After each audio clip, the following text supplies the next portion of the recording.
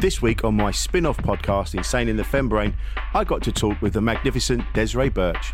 Honestly, when men are in the zone, there's no talking you down. And no. I've been guilty of this. I've been saying all manner of stuff to go. Yeah, a guy gave me his car.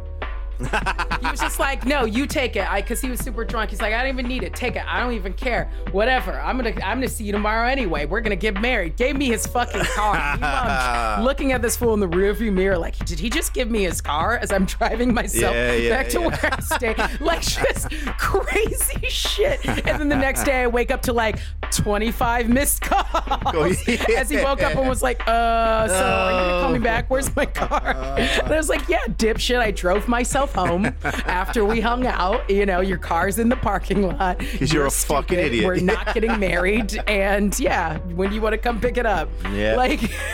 So that's Desiree Burch on Insane in the Fembrain. And Insane in the Fembrain is available from wherever you get your podcasts from, on every platform. Seek it out and tell your friends, spread the word, and subscribe.